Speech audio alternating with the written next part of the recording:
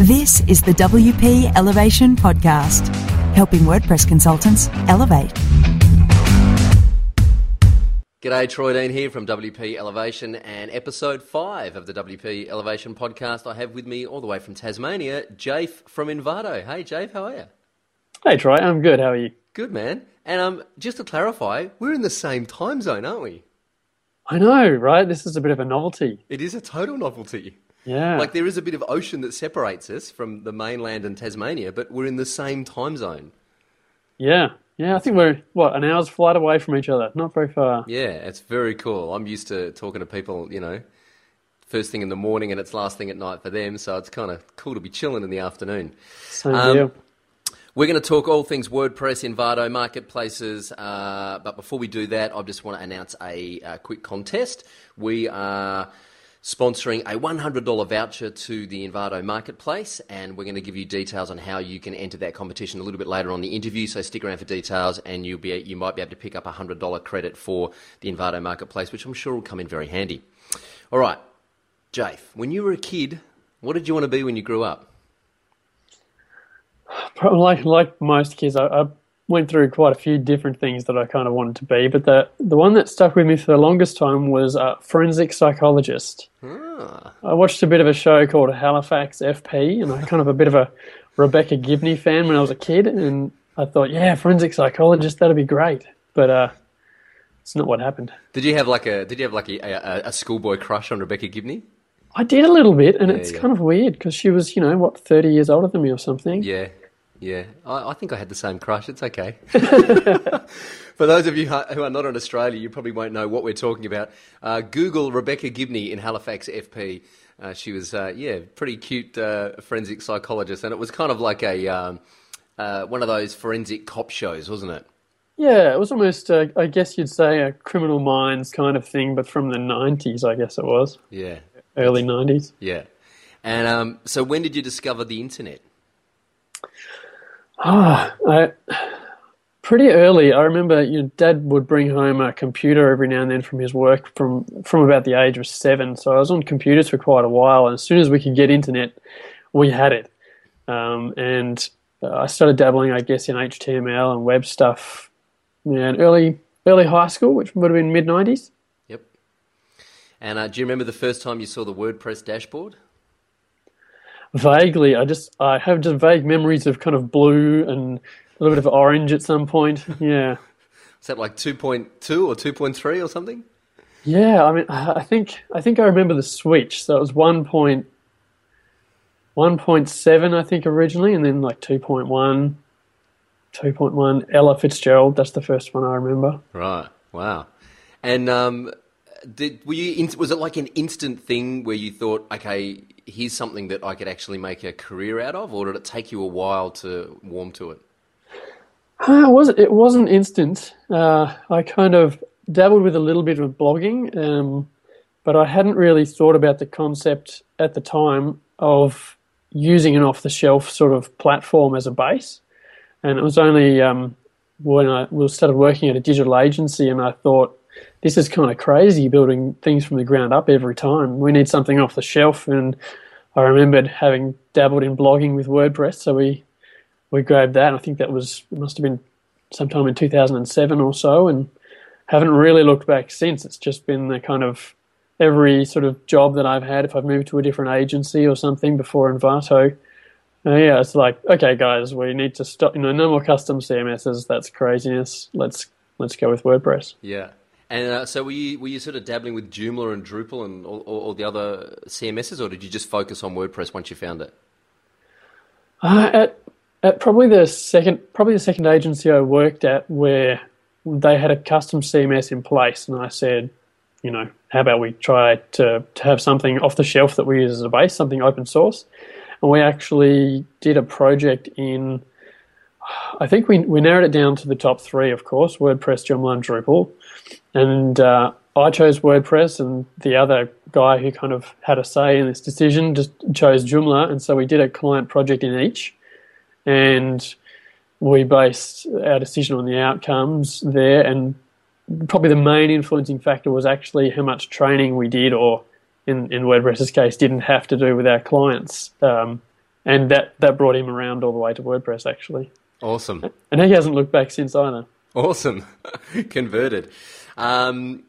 Okay, moving forward to today, and we're going to talk a little bit more about your role at Envato in a minute, but how do you describe what you do in one sentence? What's your elevator pitch, so to speak? Oh, I guess you'd say my job is to ensure that there are great communication happening between Envato and the WordPress community, both directions. Nice. So what do you spend most of your time actually doing day to day? Ensuring that sort of community needs are being heard within Envato. So I spend a fair bit of time sort of looking around online, blogs and through forums, Twitter, lots of social media stuff, jumping into the discussions there, working out, what people's thoughts are about Envato and then taking them back and making sure that people inside Envato understand those needs and that we're always sort of having a positive influence, improving standards on ThemeForest, all that kind of stuff. And I participate in WordPress core development a little bit, as much as I can fit it in amongst all the other stuff. But it's good. I managed to get in the credits of 3.4 and 3.5, so that was pretty nice. And then we had a baby come along for 3.6, so I had to take a break. So everything else went on the shelf. Pretty much. Yeah. Yep. And you work from home, yeah? Yeah, I do most of the time. Right. Yeah. So do you duck out to sort of co-working spaces when you get a bit of cabin fever, or? Yeah, sometimes. Yeah, and I actually run the local WordPress meetup group here in Hobart, and we have quite a strong sort of core web developer community around here, and there's a few different events, so it's nice to work all day at home and then get out in an evening and chat about web stuff to some mates. Cool. What's the one thing that keeps you awake at night? Right now, she's about this long. Yeah, we have a new baby, and she's about 5 months old. Right. So Enough said. Yeah. that's pretty much it. Yeah. Yeah. What's her name again? Her name's Isla. Isla. Nice. So the next question's pretty obvious. What do you do when you're not working? Well, if you asked my wife, she'd say, "What do you mean when he's not working?" Yeah. But these days, it's sort of just watching Isla and Yeah. that kind of stuff. I'm also into a little bit of gardening when I can. Oh, cool. Yeah, I've got an aquaponics system sitting in the backyard waiting to be set up when summer comes around. Cool. Matt Madeira said the same thing actually the other week when I interviewed him. He said my girlfriend would say that I work all the time, that I'm always working, and I think it was when I asked Yost that question. I think Yost kind of looked at me and said, "You don't have kids, do you?" I'm like, "No." He's like, "Because if you did, you wouldn't ask that question." All right, your role at Envato is WordPress evangelist, yeah? Yeah. So what does that mean exactly? Well, I guess it's a lot of the stuff that I do day to day, I mentioned before, and on top of that, there's the local meetup that I run, and Envato sponsors that.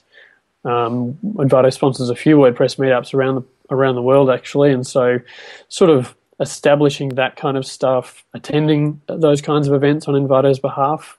I'll be at WordCamp Europe next month. Not very long now. Yeah. And then Pressnomics after that, and we'll have a few Envato staff there, so that'll be good. So that's a lot of what I'm doing is kind of monitoring social media, but just being involved in discussions that happen around WordPress. Okay, we're going to talk a little bit more about Envato in a while, but I just want to talk about because you are quite, like you're the WordPress face of Envato. You're also editor at WP Tuts Plus. What is it? How does having such a visible internet profile there are pros and cons of that? How have you found that? Yeah, mostly I've found that to be extremely positive. When I meet people in person, it means I'm not a complete stranger. We've had some interaction online, and they know my face, and it can be a little bit strange when you first meet someone and you don't know anything about them. And so what do you kind of talk about? And I found this helps get around that, because people go, oh, I've seen you tweet about whatever. And then we can talk about that, whether it's WordPress related or whiskey or whatever else I'm tweeting about. And it also means people can find out a little bit about me before they meet me, if they know they're going to meet me, and that kind of thing.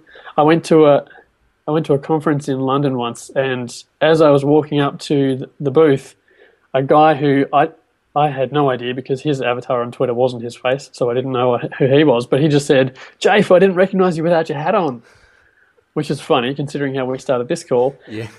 But it was great because we just had an instant rapport. So far, it's just been fantastic. I haven't had any sort of negative sides to it, although sometimes I Google myself and go, there's a lot of information there. Oh well, that'll be fine. What are you doing Googling yourself, Jafe? Come on. Yeah, who doesn't? Come on. The reason I asked that question is because a lot of WordPress consultants I talk to, they have the avatar that's like of their cat or of a cartoon character. They're very private. They don't want to have such a public profile. They guard their and they protect their privacy. I'm a big advocate of being public and having a public profile because I think it helps you get connected and it helps you build your network and it's good positioning. So what are some of the things to look out for, or some of the pitfalls or rookie mistakes if you are going to take the mask off and put yourself out there? Yeah, well, I think it's good to have a little corner that you do keep to yourself a bit. Traditionally, I've kept Facebook to be mostly just friends and family. There's not really been a need for me to open that up to sort of the wider community. I'm fairly careful about who I add on there and things like that.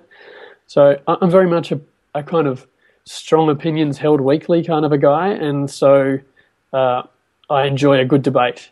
And sometimes if I'm debating about politics and religion and stuff like that, that's the kind of stuff you want to have a debate face-to-face. You don't really want to talk about that stuff online too much. Too easy to misunderstand, and people can get quite impassioned about those kinds of discussions. So that kind of stuff I tend to try and steer away from as much as I can, and just keep it to people that I do already know face-to-face quite well. It's easier to make sure they're taking you the right way and stuff like that, yeah. Yeah, good advice. Now, I have a question here, which obviously has been left in from the Brennan Dunn interview. You wrote a book called Double Your Freelance Rate. Please explain. So I know you didn't write that book, but if you did, we'll talk a little bit about freelancing in a moment. Sorry, Brennan. Brennan's already answered that question in a previous episode. All right, let's talk about Envato. For those of you that have been living under a rock for the last 5 years, Envato is a marketplace owner of Theme Forest, Code Canyon, Audio Jungle, Video Hive. I'm sure I'm missing out a bunch, and also publishers of the Tuts Plus series of websites, PSD Tuts, WP Tuts Plus. I'm personally a huge fan of the Envato marketplaces and the Tuts Plus. Is it Tuts Plus? Am I saying that right? You are. Right. Toots, Tuts, tomato, tomato. I've been picked up in the past for saying Toots, so I'm a convert now. I'm saying Tuts. I'm a huge fan of what you guys do, because for me, or what Envato does, because for me it's about leveraging. It's about the supply and the demand. As a consultant, I can pull bits in from marketplaces and deliver a solution to a client, and as a creator of something original, I can put that up, create it once, put it up, support it, and sell it multiple times. So it's a great leverage model. So how did the job at Envato come about? Sure. Well, originally, my wife, Emily, and I had been living and working in the UK for a little while, probably the first half of 2010, and then we travelled around for a little bit, for about 3 months. And so I thought, well, travel can be fairly expensive if you don't have a job at the time. So I thought, well, it'd be good to get a job I can do remotely. And it just so happened that Envato had a support position available at the time, so I jumped in on that, and that was fantastic. I was able to, wander around Paris during the day and then do a bit of support work from my balcony at night. And awesome. That worked really well. So then when I got back to Australia, after a little while, we kind of changed from support, and I moved towards the sort of evangelist direction. I had a chat with Collis and realized there was a bit of a difference between the way we saw ourselves in Envato and the way the WordPress community saw us.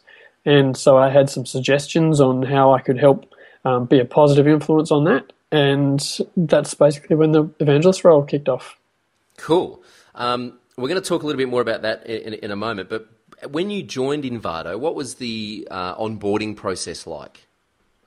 Sure. Well, joining for support, being remote, I had a couple of interviews over Skype, and basically that was it. I had an interview, and they're just really assessing sort of what my level of experience was with working remote, and with doing support. And I had actually done remote support for a web hosting company previously when I was freelancing, so that was sort of quite easy getting through there. And the second interview was really just to say, yeah, you have the job and let's get some training organised. And yeah, it was actually a pretty easy process as far as remote goes. And what about the training? How did they then kind of induct you into the culture of Envato, if you like? Yeah, training was kind of basically just a number of shifts working with some of the other remote people, so you get access to the various tools they have available, including sort of the social aspect, being able to chat with team members and becoming a part of the Envato team was really good. Everyone's just so friendly and welcoming, and it was just really nice to be a part of a friendly, welcoming community online who, they're into all the same kinds of things that you're into, and that was really great to be. It felt like working with friends, and it was sort of, it was a really good experience. And what are the kind of, I don't know if there are, but if there are, what are the core values that Envato as an organisation has that you kind of had to adopt or that you found yourself, thinking about? Yeah. At the time, there weren't values sort of written down. But during the time that I've been with Envato, they have been developed and actually on the envato.com site now, so you can check them out. But cool. There are six main values. When the community succeeds, we succeed. The right people in the right environment, telling it like it is, a focus on results, not just the bottom line though, and a fair go. And they're all values that I can get on board with. And even the process of creating those values was a very company-wide, inclusive sort of a thing. Collis, being the CEO of the company and having quite a number of staff, actually had one-on-one meetings with every single staff member to kind of help him work through what these core values were that represented the company and how we operate. Wow, that's remarkable. That's inspiring. Yeah. So you were kind of in the WordPress community before you moved to Envato, before you started working with Envato. What was that process like of kind of introducing yourself to the WordPress community as, hey, I'm now working with Envato? Yeah, I was. I have been in the WordPress community for a little while, and I spoke at WordCamp Melbourne and WordCamp Gold Coast in 2011, and that's probably where I first met you at one of those, actually. Yep. Yeah. And it was actually a really easy process. It was just fantastic to be joining the Envato team in the capacity of being an evangelist, and getting to participate even more in the WordPress community, sort of on behalf of Envato. So not just doing freelance WordPress development and participating in the WordPress community where I could. This is actually a job where my job is just to participate in the community, basically. So it was fantastic, and it's been really well received. Great. Let's come back to marketplaces in a minute. You're the editor of WP Tuts Plus, as I mentioned, which is a fabulous resource for anyone starting out or continuing their journey as a WordPress developer. What makes a good article for WP Tuts Plus? Well, if you've seen any of Tom McFarlane's tutorials in particular, I always use them as a good example of how to do it. They're good in terms of the way he sets up what he's going to cover, kind of gives a bit of a rationale for why, and then gives a practical example or two or three or four or five, and then kind of a bit of a wrap up, and that's really good. I mean, the best tutorials that we have are ones that fill a niche that doesn't really have much content available online already. When Tom did his complete guide to the settings API, it's such a it's such a fundamental sort of thing that a WordPress developer needs to know. And we have, I think it's an 8-part series on that. That's quite a comprehensive going over of the settings API. And I love tutorials that we can publish that basically cover those fundamentals thoroughly. Nice one. And I like that that kind of framework of, what it is you're going to learn, why this is important. Here are some examples. Here's how to do it, and then conclude. It's a nice framework.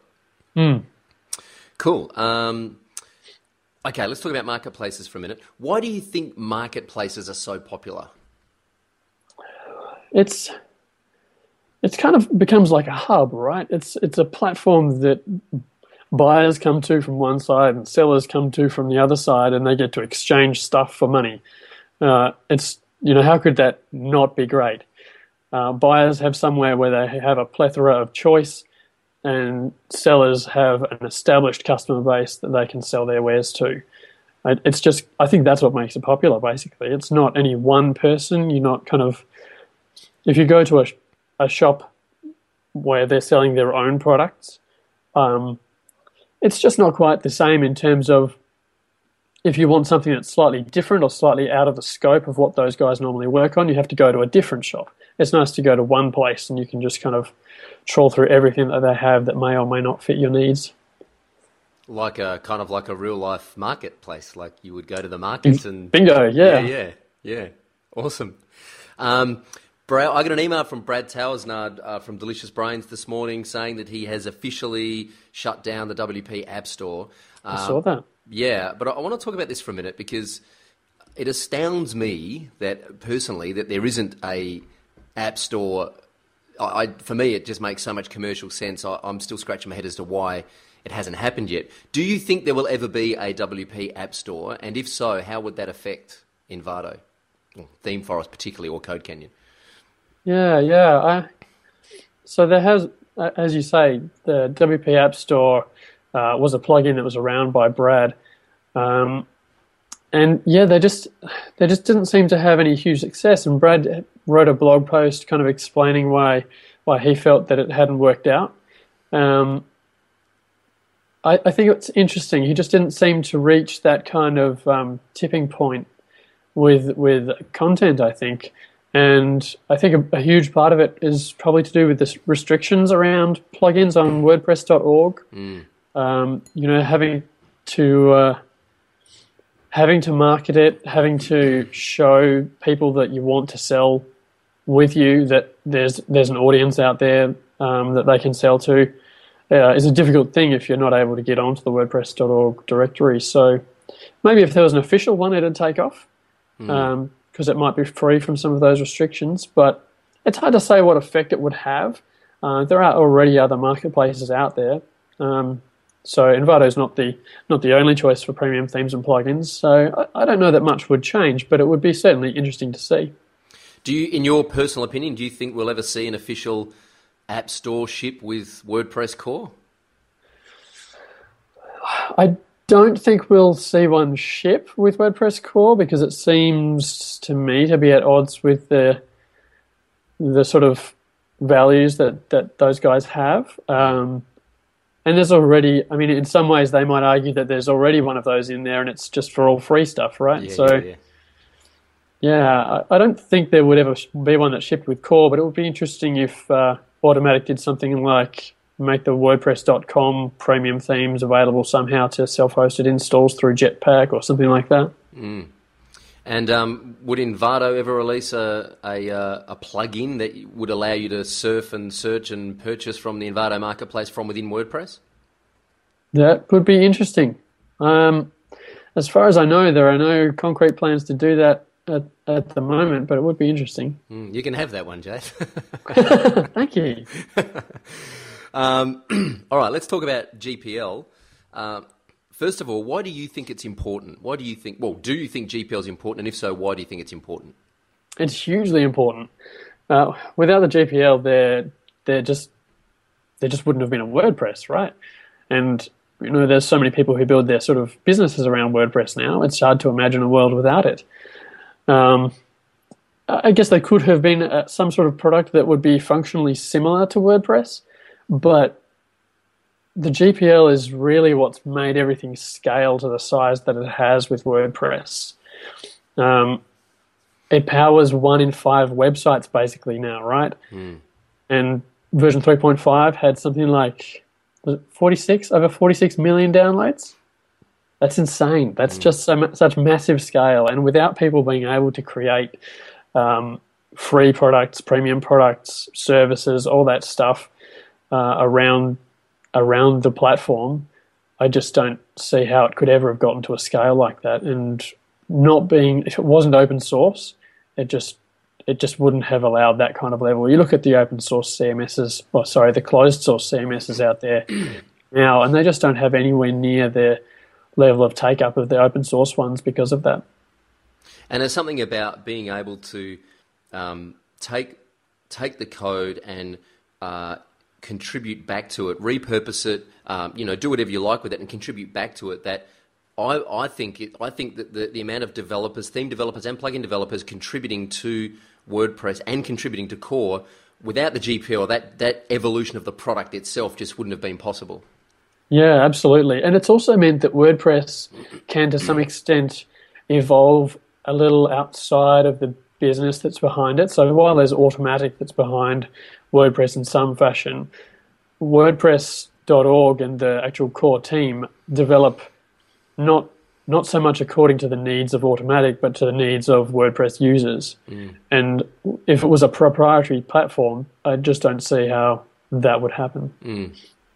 So I just want to talk a little bit about the way that you handle criticism of the Envato marketplace, in particular Theme Forest, because I've personally been astounded at how bloody diplomatic you are and how good you are at walking into a bushfire and just calming everyone down. So I want to talk about this a little bit. As a developer, but first of all, I just want to touch on this. As a developer, you must see themes coming through Theme Forest all the time that sell and make a lot of money, and they might not be coded to WordPress best practices. How do you reconcile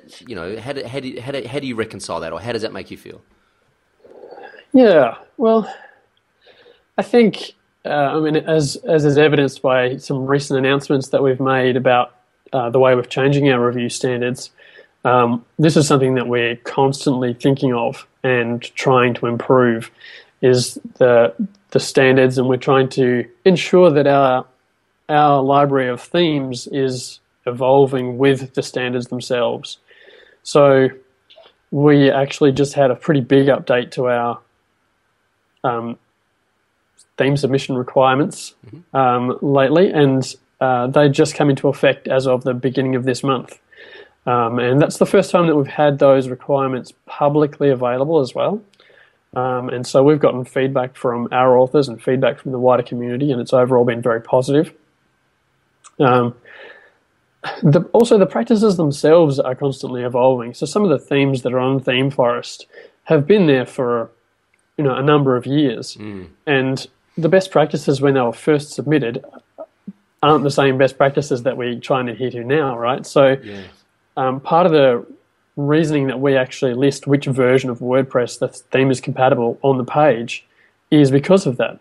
Not everyone is running the very latest version of WordPress.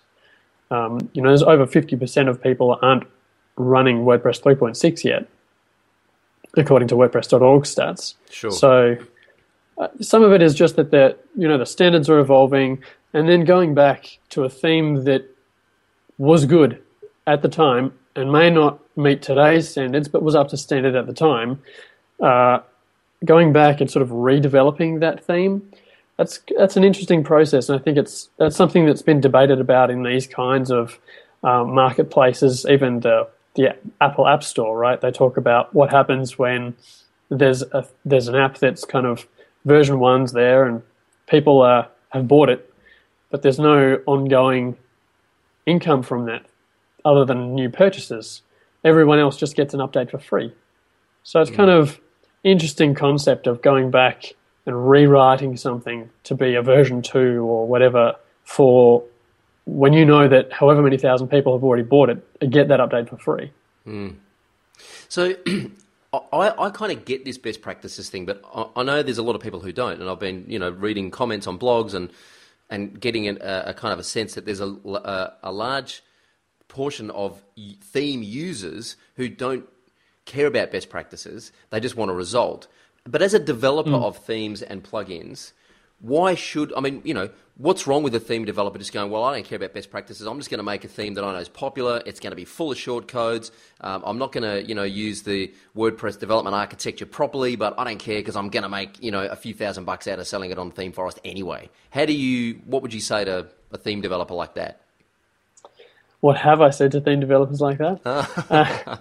It's basically the idea that you are not the only person in the ecosystem, and whoever buys your theme is going to, at some point, if you don't apply these best practices, at some point they're going to install a plugin, and that plugin is not going to, or the theme isn't going to be friendly to the plugin, and then what happens? Who supports that? And it may be that the customer then goes to the plugin guy and says, this plugin doesn't work with my theme, and the plugin guy is like, well, your theme is causing the problem, and then that person's not going to buy a theme from you again.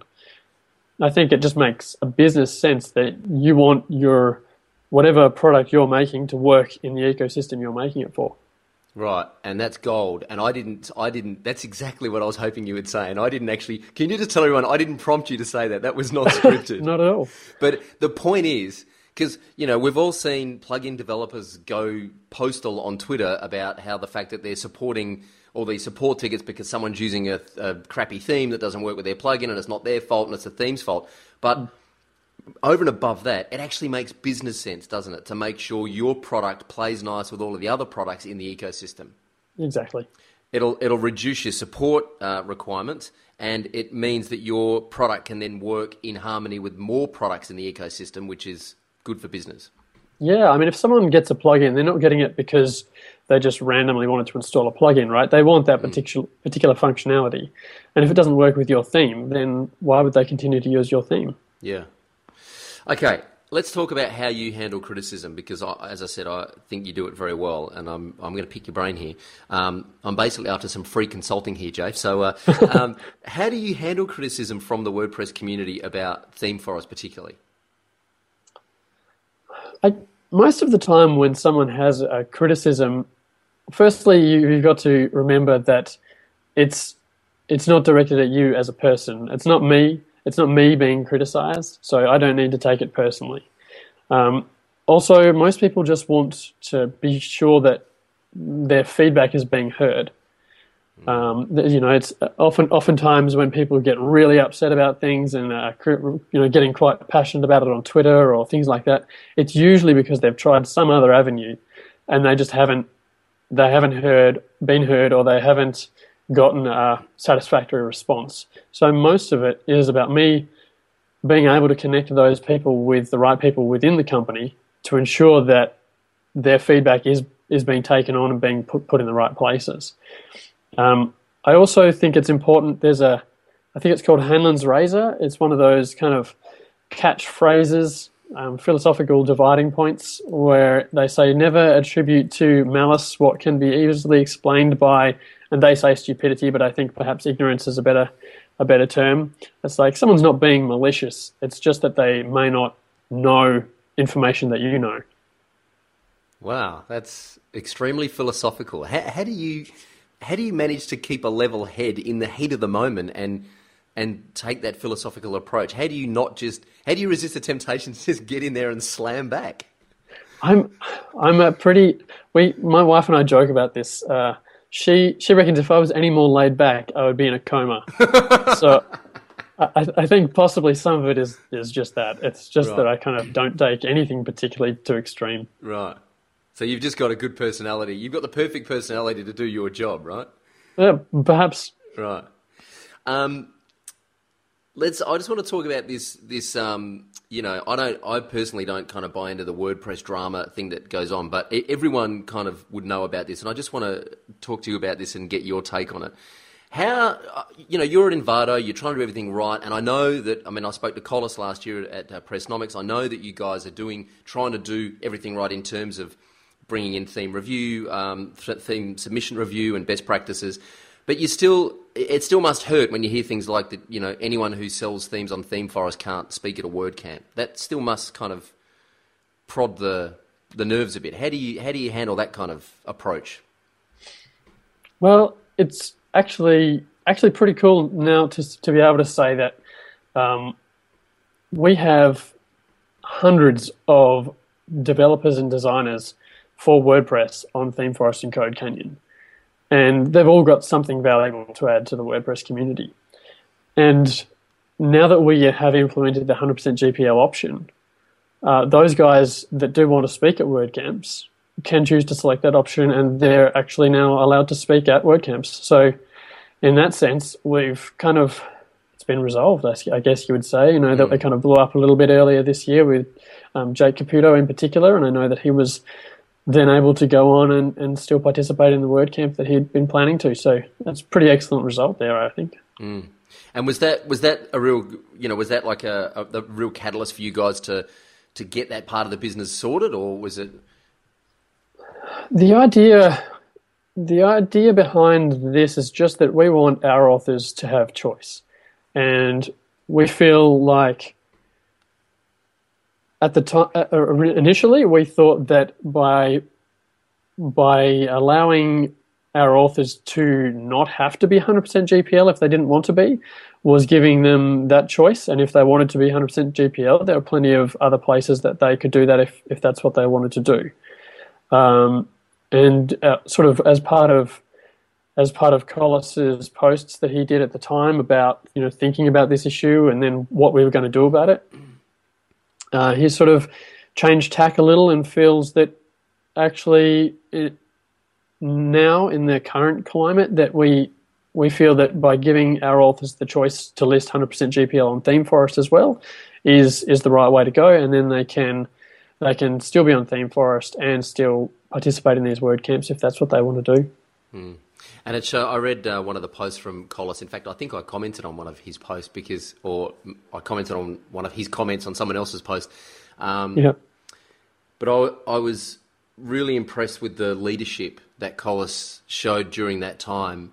He just, you know, it's like he just kept his head down and stayed true to his beliefs, and he didn't buy into the you know, everyone was hyperventilating about it at the time, and Collis just didn't buy into that at all. He just stayed true and just spoke his truth, and it really shone through as someone who wasn't buying into the drama, who was just being completely transparent. Yep, exactly. Collis is amazing like that, and I guess in some ways you were talking about me being a bit unflappable, and Collis is very much that kind of guy as well, and so I guess it's a bit of a what would Collis do when I come across a situation like that. Yeah, awesome. All right, cool. Enough about Envato.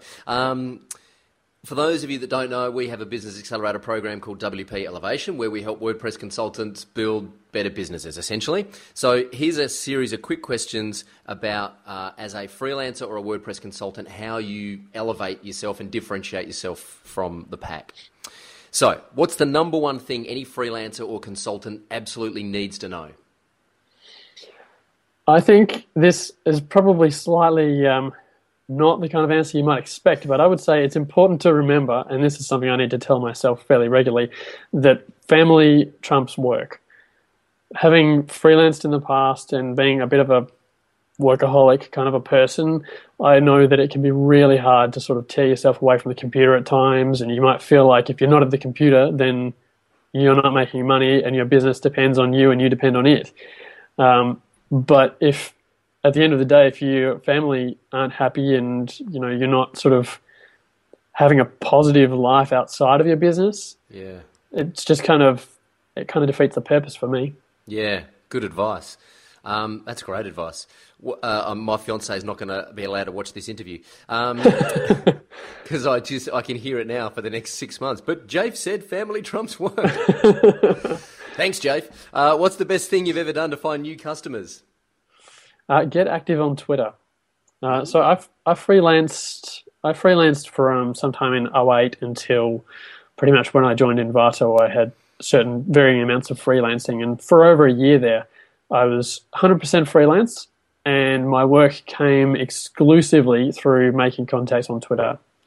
Basically being helpful when I came across problems with jQuery or WordPress, and I just kind of got clients that way. And, my family and I lived off of that for a year. Awesome. How do you stop competing on price? I think, and I know that you're certainly not a fan of having an hourly rate, but at the time when I was freelancing, I had an hourly rate, and I personally found that just having a confidence in your hourly rate and knowing that my hourly rate was a fair price for the service that I offered, I found most people just accepted it. If anyone questioned it, I just kind of explained, well, I've got a lot of experience in this area. You're welcome to research me, which is another benefit of having a visible internet profile. And otherwise, I'd be happy to recommend a junior developer for them. And most of them kind of just came around at that point. That's great positioning, man. I'd be happy to recommend a junior developer for you.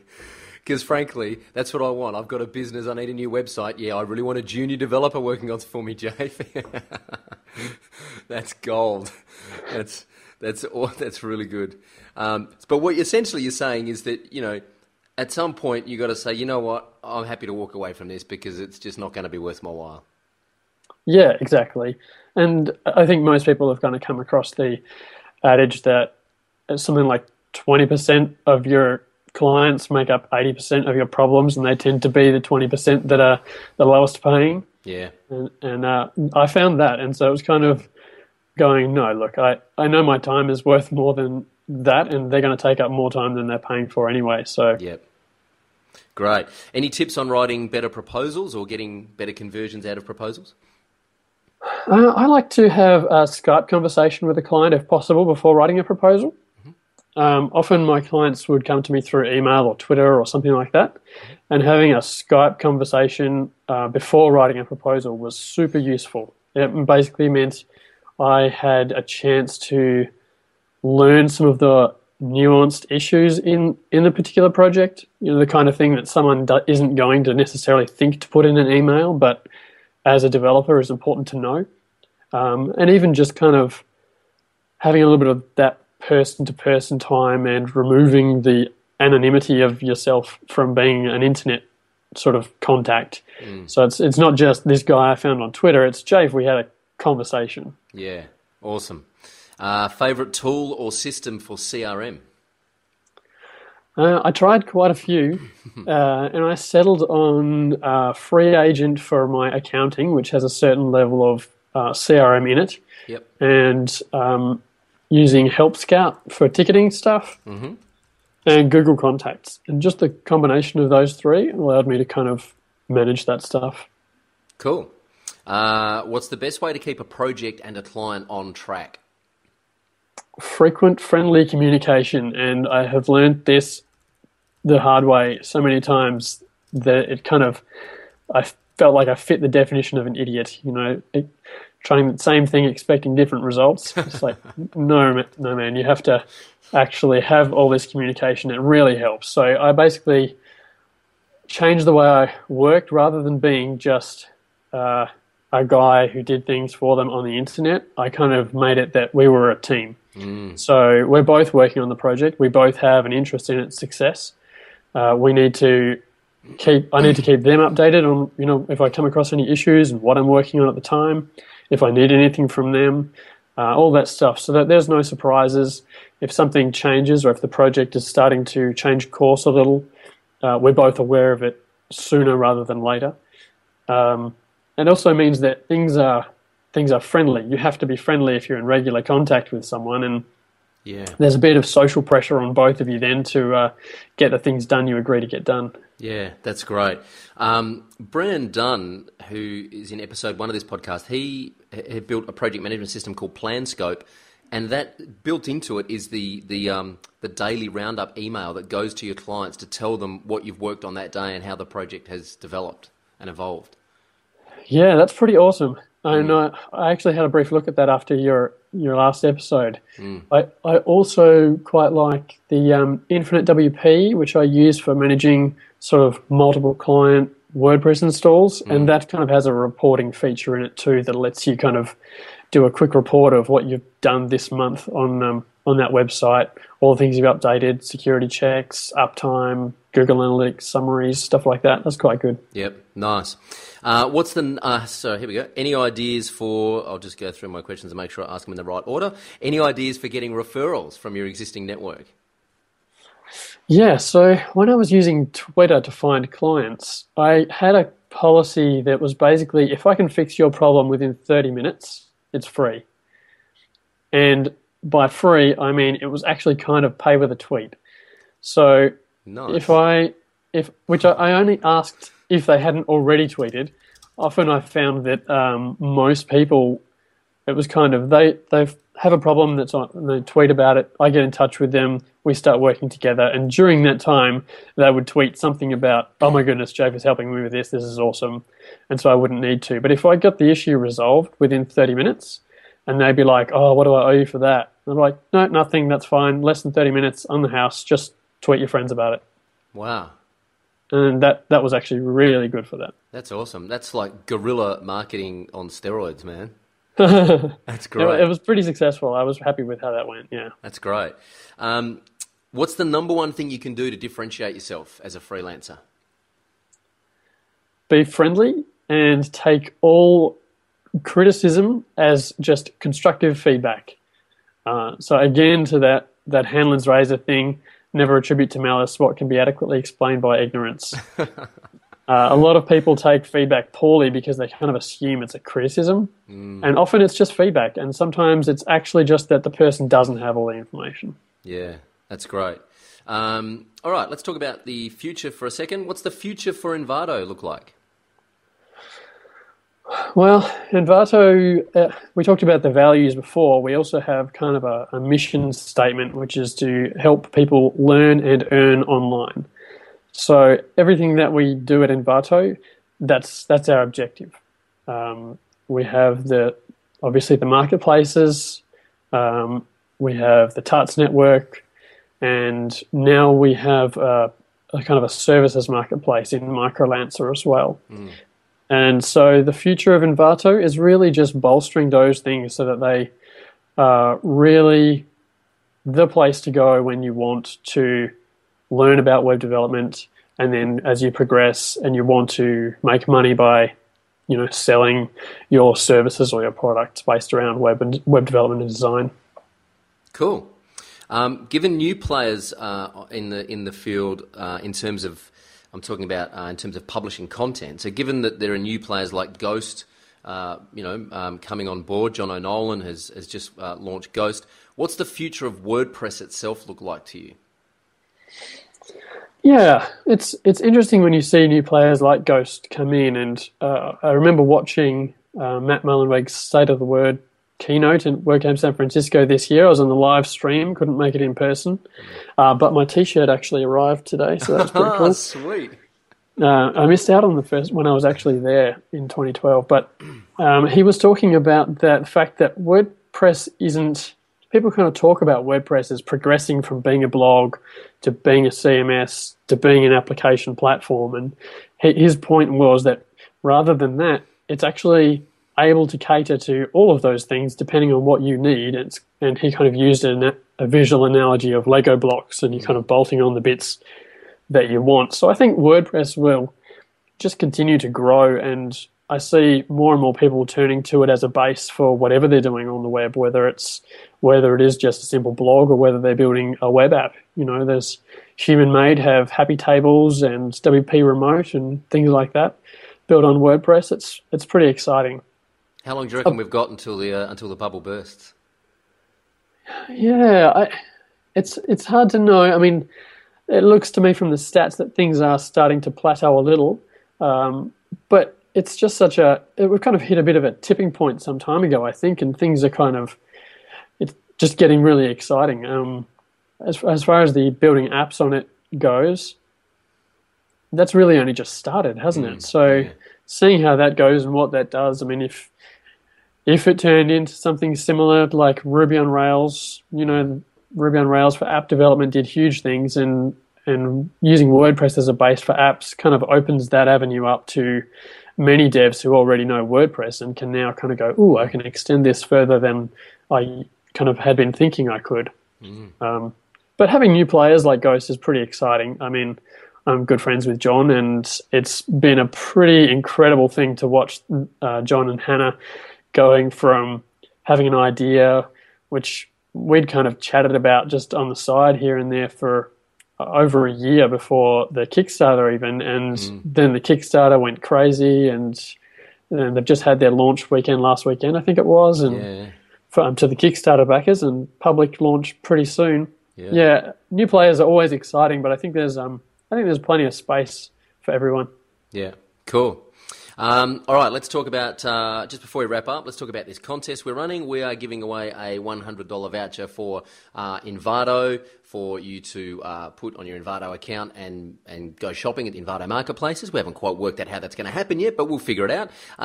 So what we are wanting to know here is, I can't remember what we spoke about, but I'm just going to make this up. Under the video, let's get you to leave a comment and tell us what's the one thing that you would like to buy at an Envato marketplace that you can't currently buy. So what's the one thing that you would like to buy at the Envato marketplace that currently you cannot get your hands on for whatever reason? Maybe they haven't thought of it yet.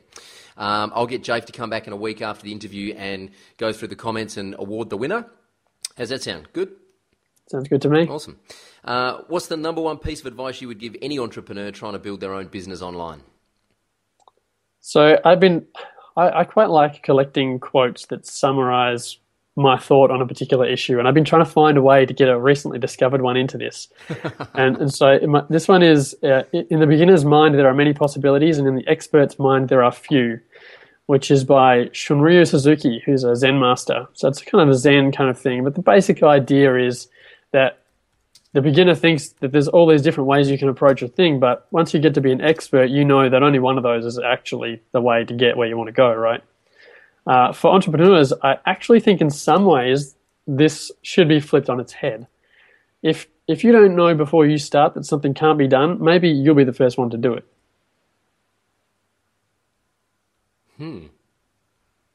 I know that when I watched an interview with Collis and Cyan from early days of Envato when they're talking about getting bootstrapped, and one of the things Collis said in that was that one of the good things about starting up this business was not knowing some things, because they didn't know that you weren't supposed to do things this way, or that you weren't supposed to do things that way, or what scary things that they might come across during the process. And if they had known, then they might not have done it. And so it was just kind of, I think that's, if you're trying to build your own business, it's better sometimes to not know some of the things that are ahead so that you can kind of forge your own way. Nice. Good advice. It's not what I was expecting at all, and not anything I've heard that take at all before, but it's kind of like the ignorance is bliss, and ignorance is kind of powerful, that you just forge ahead with youthful exuberance, and too much experience can actually make you a bit jaded, can't it? Yeah, it can, and also things change over time. So something, especially in our industry, something that may not have been possible last year might be possible now. Yeah, true. All right, Jafe, where can people reach out to you online? At Jafe, Japh, on Twitter. That's easily the best way to get hold of me. Beautiful. And finally, who would you like me to interview and why? Can I say two people? They're both from the same place. Sure. I would love to see an interview with Tom Wilmot and Noel Tock about the two sides of Human Made, because they are an agency, but they also have products/services. And I think Noel is going to be at WordCamp. They'll be at WordCamp Europe, won't they? Yeah, I think they'll both be there. Yeah. Great. All right, Tom and Noel, I'm going to hit you up at WordCamp Europe, and I might get you in a Google Hangout and interview you both at the same time. That'd be good. Amazing. Cool. Hey, Jafe, thanks very much for participating in the WP Elevation podcast. Really appreciate you taking some time to chat with us. Thanks, Troy. Cheers.